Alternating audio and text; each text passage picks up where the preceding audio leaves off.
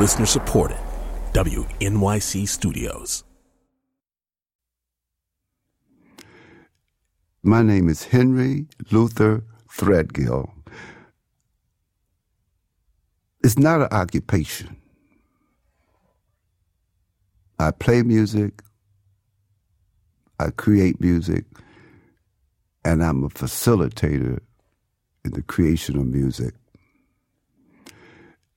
And I am the biggest gift giver of music. I really enjoy it. I give it to people for a reason. I just want to make a powerful, positive difference.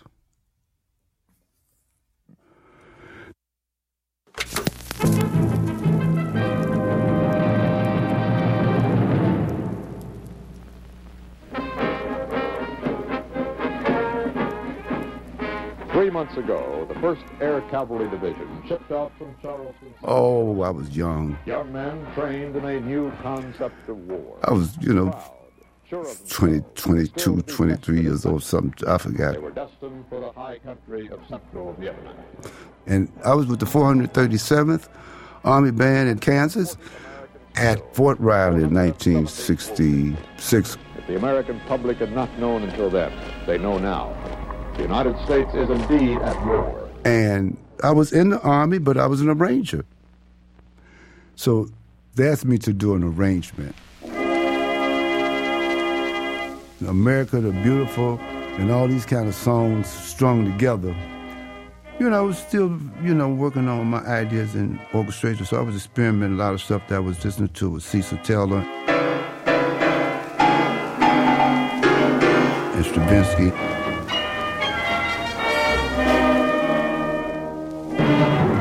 And Monk.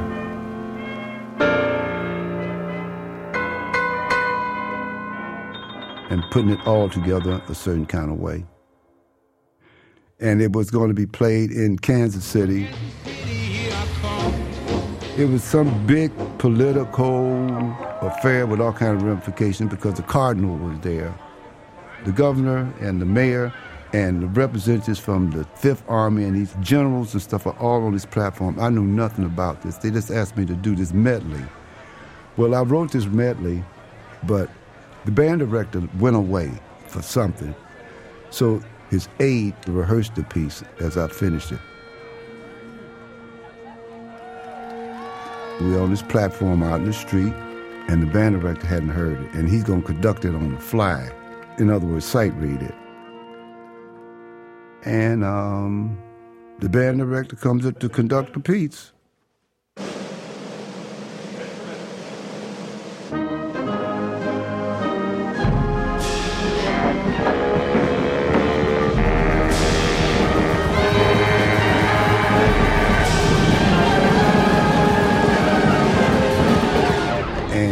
No more than about 8 bars, and the cardinal jumps up and says, "Who's responsible for this blasphemy?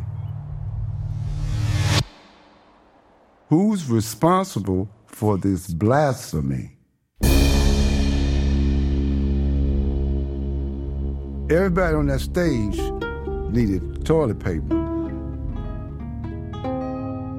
They looked at the band leader. The band leader was like, I just knew his pants was damp. So they said, "Pack up, we out." They didn't finish nothing. The next morning, we got back, and these people had orders cut on me. Private Henry Threadgill, blah, blah, blah, blah, blah, blah, blah, blah, is now geographically associated with the area under the command of General Pierce, and play cool. I said, "Play cool." And they said, "Shut up, be quiet." I said, "Where's that?" And they would say, "Hey, keep quiet, I said, "Well, where the hell is play cool?" And so the guy goes through and says, "Attached to the 4th Infantry." I said, "4th Infantry Division?" The guy said, "Hey, man, be quiet, Well, I'm hearing this stuff. You think I'm supposed to sit there? And I say, 4th Infantry Division? Wait a minute. I play saxophone and clarinet. What are you talking about, And where's this play cool place? Doesn't sound like anything in Oklahoma or certainly not near Paris. I never heard no play cool Japan, So the guy read the thing, and then he said that I had 30 days to get my life in order and report to Oakland, California, to the naval shipyard and wait on further orders to be shipped to Pleiku, South Vietnam. I said, Pleiku, South Vietnam? I said, what the F you is going on here? And from Pleiku, 25 miles away, a South Vietnamese relief column with the American advisors set out by road. And along that road, the Viet Cong were waiting. To have me sent and put my life in danger all the way to Washington, D.C. and beyond because of some notes that I wrote.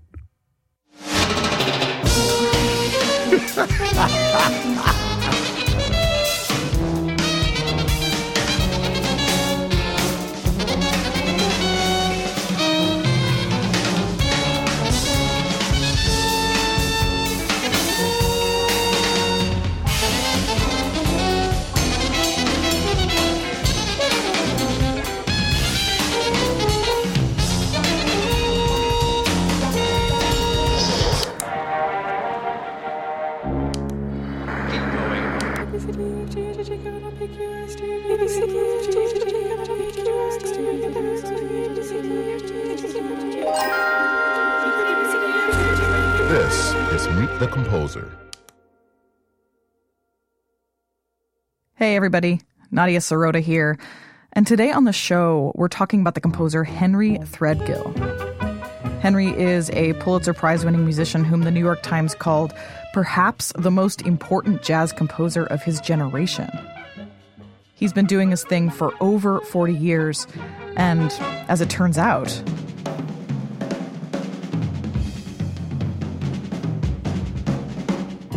one of our producers here on Meet the Composer is in Henry's band. So we figured, who better to lead us through this world than him? This is Curtis McDonald. Hi. Oh, boy. And Curtis, take it away. Okay, so Henry's the kind of artist who you hang out with for a few minutes and he opens you up to a whole new way of thinking. And today, you're going to hear from a bunch of his musicians. Jason Moran. Henry Threadgill is the best composer there is, period. Like, why not say that? David Villegas. This is our modern-day Thelonious Monk, our modern Duke Ellington. He's the guy. And Craig Weinrib.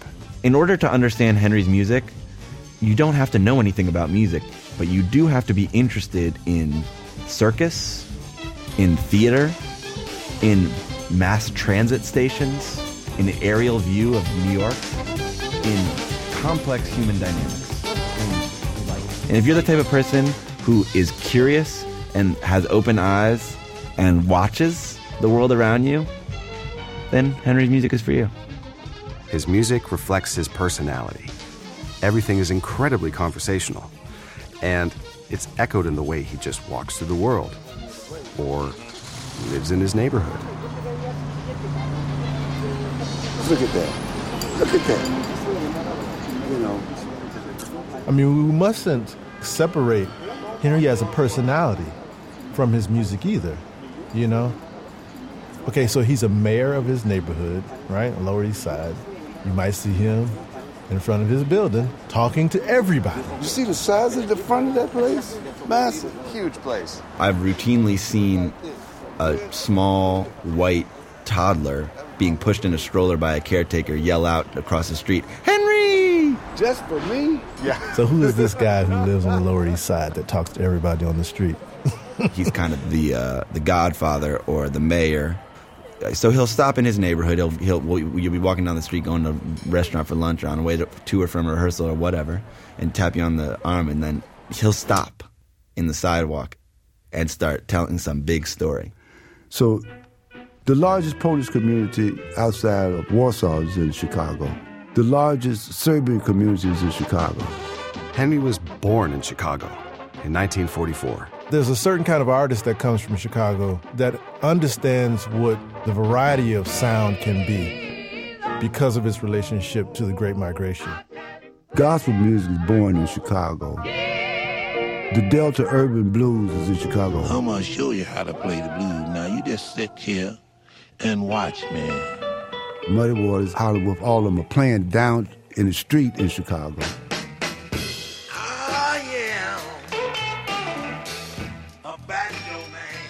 You know, so all those sounds and this guy playing this guitar that's out of tune, but knows how to make it sing in a way that you wish was on Carnegie Hall, but never would get to Carnegie Hall stage. So where do you go? You go down to, what's that street? There was a street in Chicago where like Howlin' Wolf and all of them would play on the street, Maxwell Street. Nat King Cole, Dinah Washington, Charlie Parker, Lester Young, everybody's playing in Chicago. Duke Ellington in the jazz world. Florence Price is there, the classical composer. So the radio, just take one station. It says 8 o'clock, and they start off with hillbilly music. Hillbilly fever's going round. Good old mountain music's got us down. You could go from that, listen to straight Russian composers.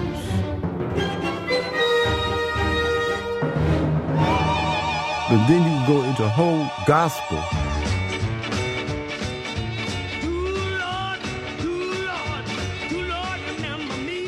And I would run to the piano when Boogie Woogie came on. Every day I would be waiting for that to come on. Because I had to learn how to play Boogie Woogie or die. It was learn how to play Boogie Woogie or die. One or the other. So I'd be there at 1:30 waiting. Once they start, I'm just scrambling at the piano, trying to hear what they're doing, memorize it, and get my hands on it, and I'm very upset.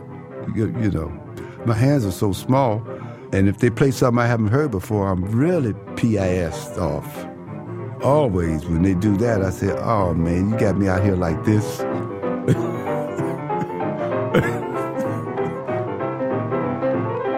I learned that on my own. I taught myself how to play the piano on my own until I got attracted to the saxophone. That became everything. And at the same time, the other thing is in the back of my mind. I wanted to know how. How did someone come up with something like this? At the earliest stages of when I started taking any lessons or anything, that always stayed with me. How did they do it? How do you write a Moby Dick? How do you write a Lush Life?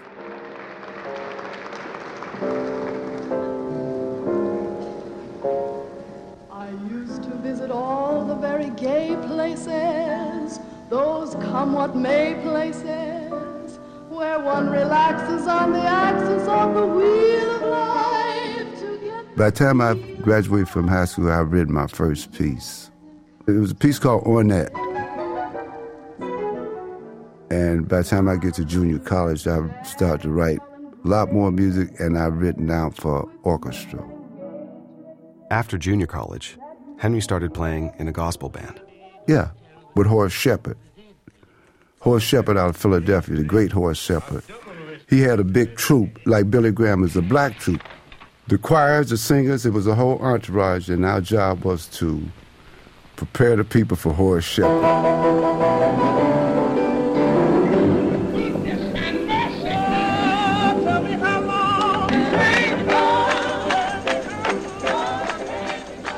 This was some extremely highly charged stuff that was absolutely unbelievable.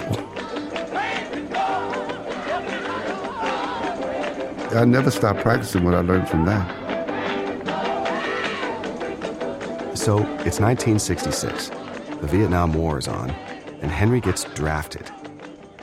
But luckily, he's a talented guy, and he began working for the Army as an arranger and a composer.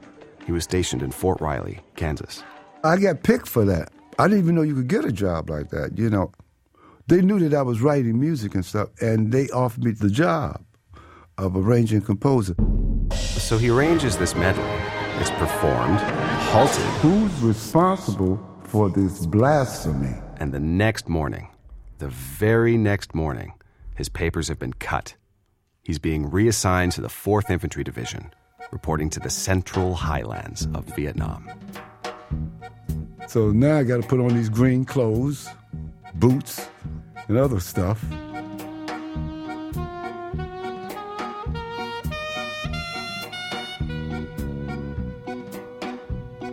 I used to play in Vietnam with just me and a little Italian cat named Napoli from New York. That was my man, Naps. We both liked a lot of the same people in music, you know. He was into Ornette and Cecil. He and I could just go in and play by ourselves, structured and unstructured, at night.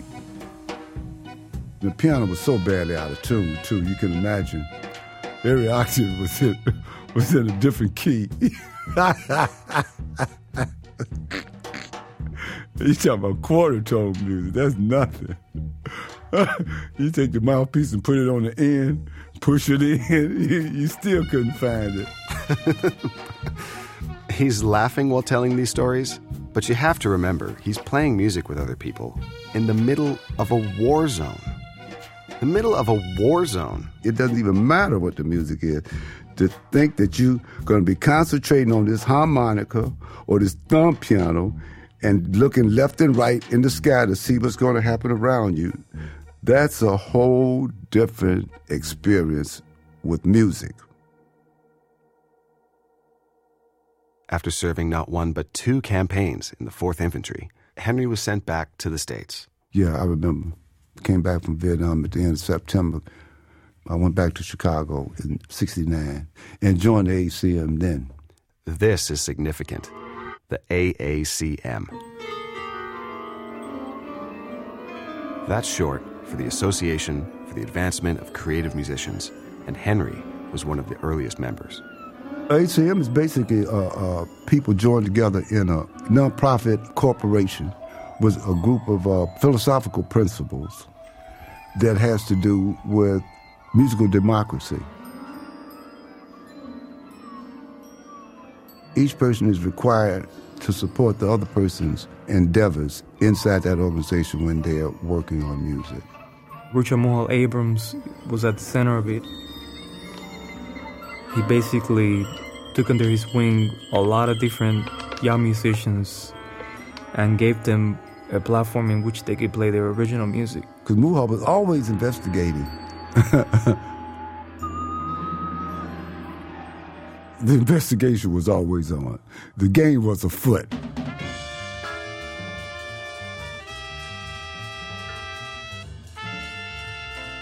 So I learned from the fact that there was a person that was constantly in discovery. He's talking about Mohall Richard Abrams, the founder of the AACM. It fed into my world in that sense, you know. So, it's not just Henry by himself, it's Henry and Mohall, but their relationship to music in Chicago is where those ideas are also safe, it seems to me. And if you look at anyone coming out of the AACM, they're like extremely unique. Anyone that you look at from that group is very unique. Mohall,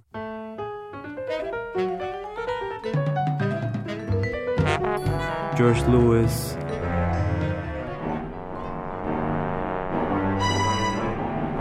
Amina Claudine Myers,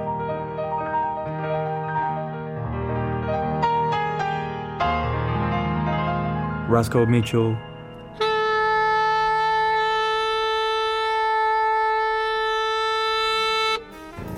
Wada Leo Smith.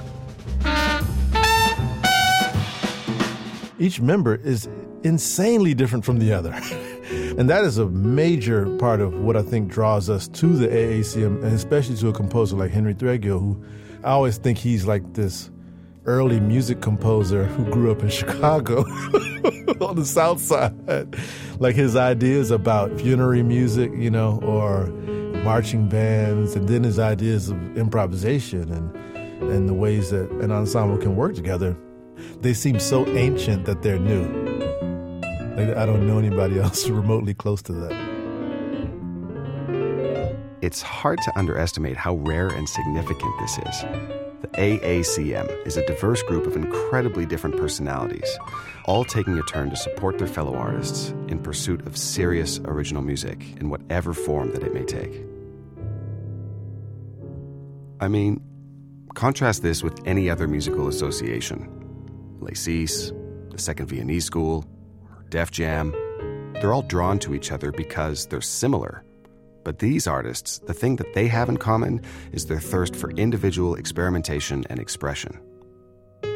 If you go into the time-wasting dreaming world with me, if we get the right kind of dynamics to deal with, there's another place to go. You know, there's no grant system that's kind of handing them $75,000 every time they write a proposal for an idea. That's not happening for decades and decades, you know? There's some other system that they rely on. It was like group self-discovery. They could experiment, try new ideas as fast as their imagination. And they had the freedom to fail. It was a creative incubator removed from those who were judging them. And because of that, they got stronger. It doesn't matter what I think, I'm supposed to be there to serve you. That was the whole thing. For me to develop what I'm doing, I need you there as a tactician. And for me, that has been what I thought has made music move forward, is where these organizations of people who band together around an idea and that they stay together through the storms. If I'm wrong, let me be wrong.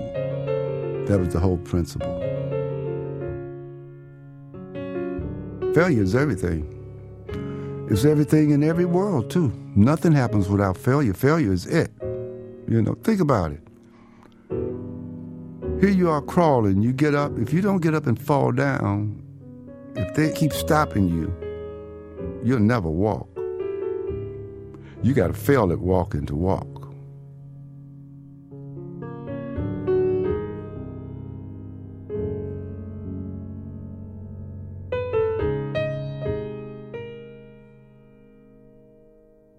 When we come back, Henry starts to run. Stick around.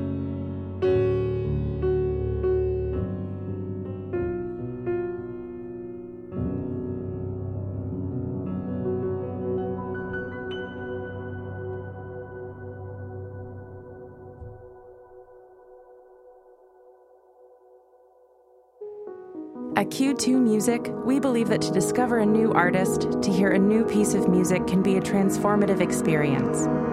We strive to create these experiences by sharing the music of those who make sense of our world differently, through sound. With our 24/7 music stream, connect to an international audience united by a passion for discovery. Find us online at q2music.org.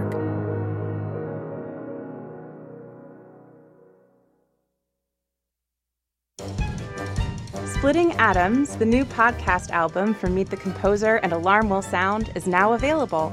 The album features podcast commentary from Nadia Sirota and the sound design you've come to recognize from MTC, alongside complete performances of John Adams' Chamber Symphony and Son of Chamber Symphony.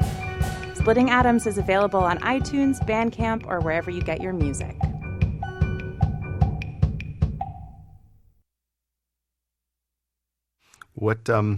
What's it like rehearsing with Henry Threadgill?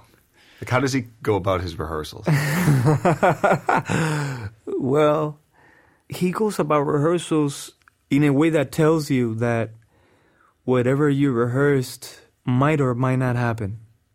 He's basically trying to get the musicians conditioned in a certain way so that they're able to have different ways in which they can navigate the music at any point. So he's trying to train us in rehearsal to do that. There always is a discrepancy between writing and reality. You know, get the music up off the page. This might come out any kind of way. I'm not going to set it.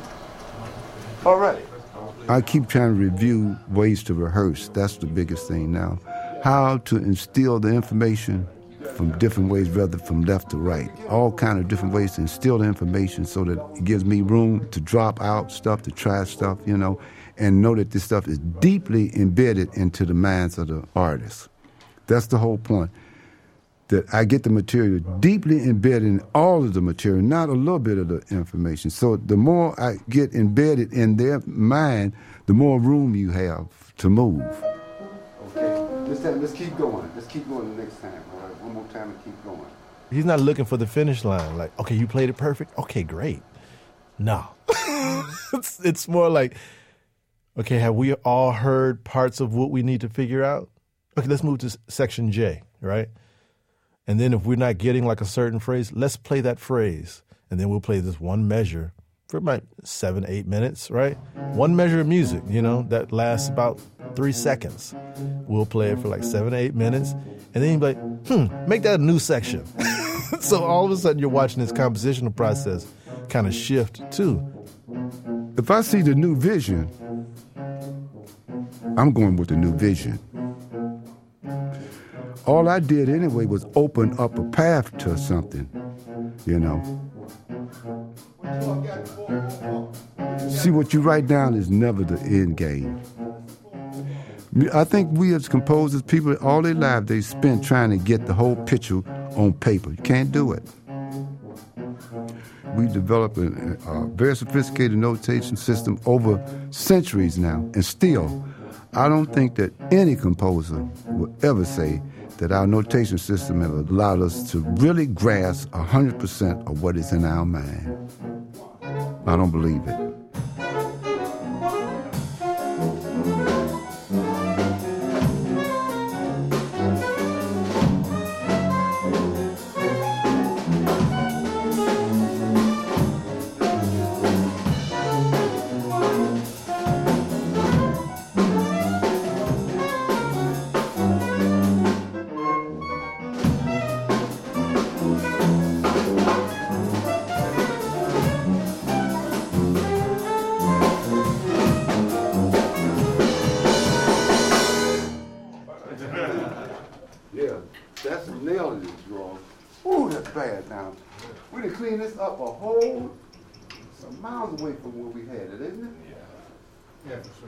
These delicate parts, they're starting to really come to life. There's a lot less insecurity. Beautiful.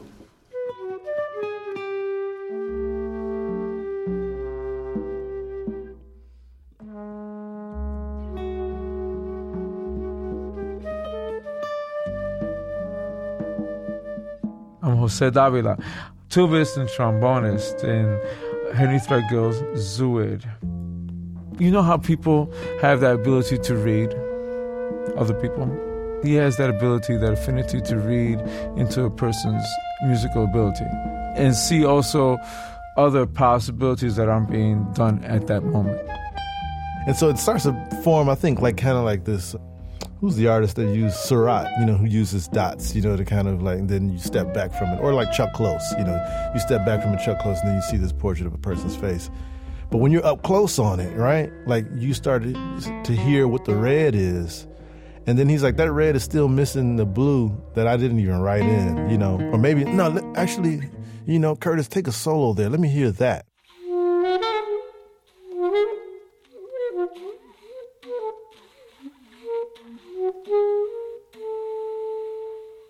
And then he keeps working it. The weaving process is a delicate one. There's no set way you can do it. Each composition will determine how it must be achieved. Or like some designer, some fashion designer who goes to gather all of their textiles. And then when they put them on the model, then they say, rip the sleeve off. I try to constantly keep myself in a position of listener and forget all of my knowledge. Which is a very difficult thing to do, but I constantly go through this process of being on this side of the music and on the opposite side of the music to experience it as the listener. For music, since it's in real time, we rarely kind of see where those edits take place. Or in the finish of a runway show, we don't see the process, right? And so you also wonder, as he lets things be really kind of free in certain spaces, and I say free meaning people can move in a variety of different ways depending on who they are. But then there are places where he really smoothed it out so that the audience and him as the composer hears this thing coming together really quickly. My rehearsals are very important for me because the music, especially if it has improvisation built into it, then the music is really not finished for me until I rehearsed it because then it's subject to change.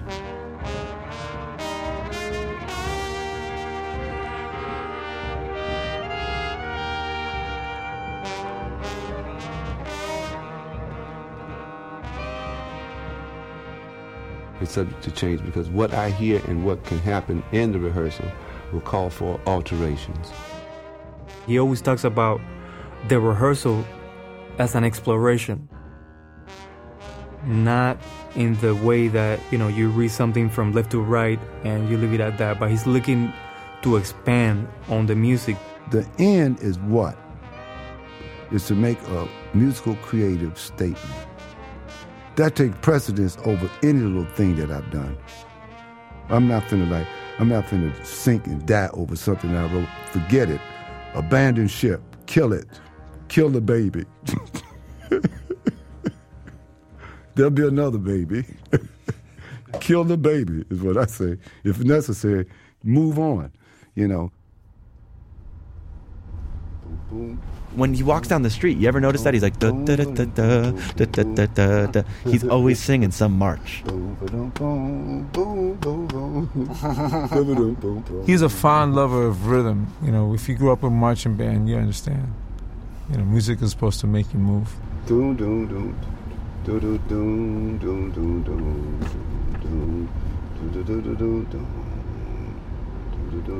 And then you go hear the music. He's like, come inside, and he's like walking into his apartment, da, da, da, da, da, da, and then he sits at the piano. And he plays like boom, boom, boom, boom, boom, and you're like, that. So this is what you're singing all day, and then that's what you're hearing on the piano.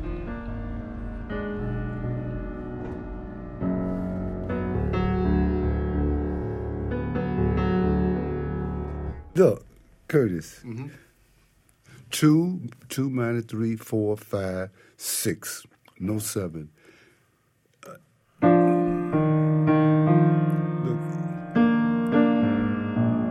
All voices are only moving in that whole step. Minus.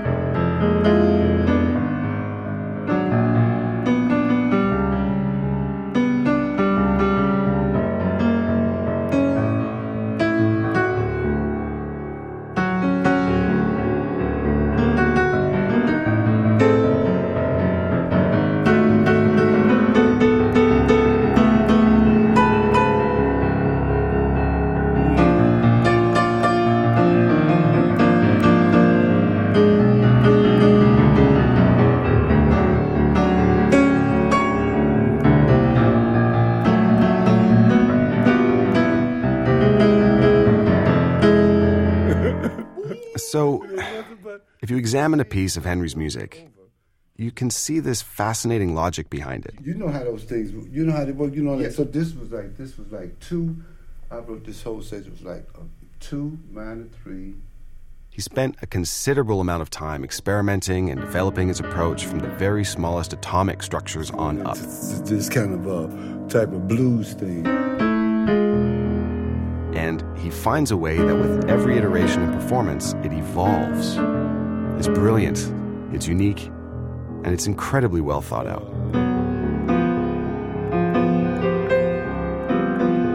All right, so I have a funny story to tell. One time, Henry was calling me incessantly from some unknown phone number until I picked up. And so I finally picked up. He's like, Curtis, quick, you got a pen? You got a pen? Write this down. And I'm like, oh, Maestro, okay, I'm ready. So, you ready? It's called Learning to Compose. It was a textbook published in '89 by Larry Austin, and it was this undergraduate text that was meant to be like an introduction to all sorts of composition practices and composers for students, young students. But the funny thing is, just 10 days after he tells me to buy a book called Learning to Compose, for him, he wins the Pulitzer Prize. He wins the Pulitzer Prize for music composition.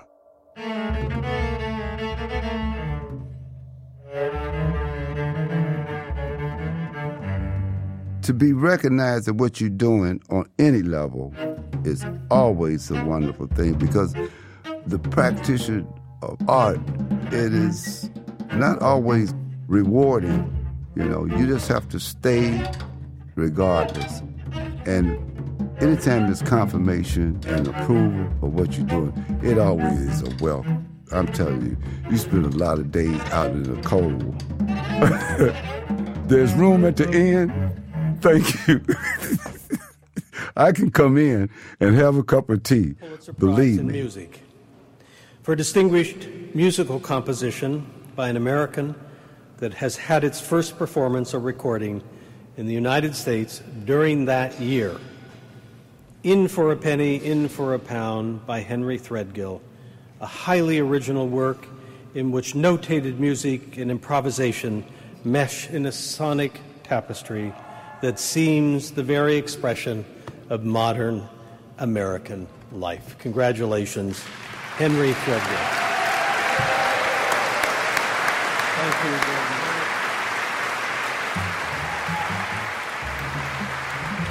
much. I found out only after I got this Pulitzer Award, after looking into the history of the Pulitzer and looking and see what did I have in common with Elliott Carter, people like Virgil Thompson. What did I have in common with these people? What we saw was who was in the military and who wasn't. There was no other Vietnam veteran that has won a Pulitzer in any category. Any category, period. When they gonna get to the dirt part? So we can go home. When they gonna get to the part about the dirt? Ashes to ashes, dust to dust. When they gonna get to the dirt part? Maestro, what is your advice to young artists who are coming up in the world today? Coming up today, a very, very open mind and a very, very broad appetite and menu for materials. You know, NASA, what are the investigations going on with the fruit fly? Why have they sent so many fruit flies in outer space? And what is the research that they're letting us know that they're doing? What about the research that they're not letting us do? So can you come up in your own thinking and start finding out, well, you know, given what they told me, ABC, there seems to be some other ideas like F and G in my own thinking that I better look into, which could inform you artistically. It's the whole thing. You know, my whole big thing now is, you know, is dirt. Dirt is earth. And everything is earth. Because it's only two things. It's either dirt or life that is not dirt. Everything in this room basically is a result of earth. You know, all of the beautiful flowers, the walls, you know, the food we eat, you know, all of the bees and hummingbirds that comes around the flowers, everything, that's earth, which is dirt. And we, the human species, which is not dirt but will become dirt, that is the second part, which is a part of the equation, the great body of the riddle. We have the dirt world with trees where you go and look at a redwood tree and 100 people can stand inside of it. If you are not mystified out of your wits, you really need to see somebody.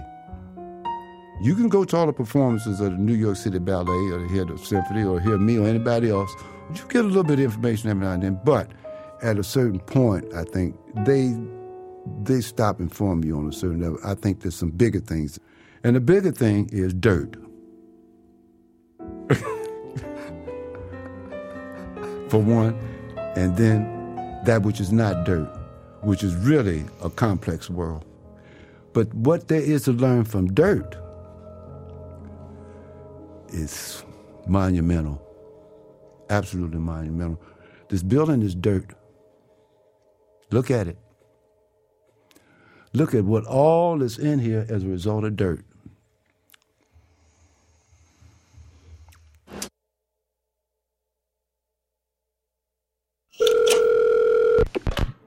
This is Porter Anderson with Take Two. Meet the composer season credits. You ready? Here we go.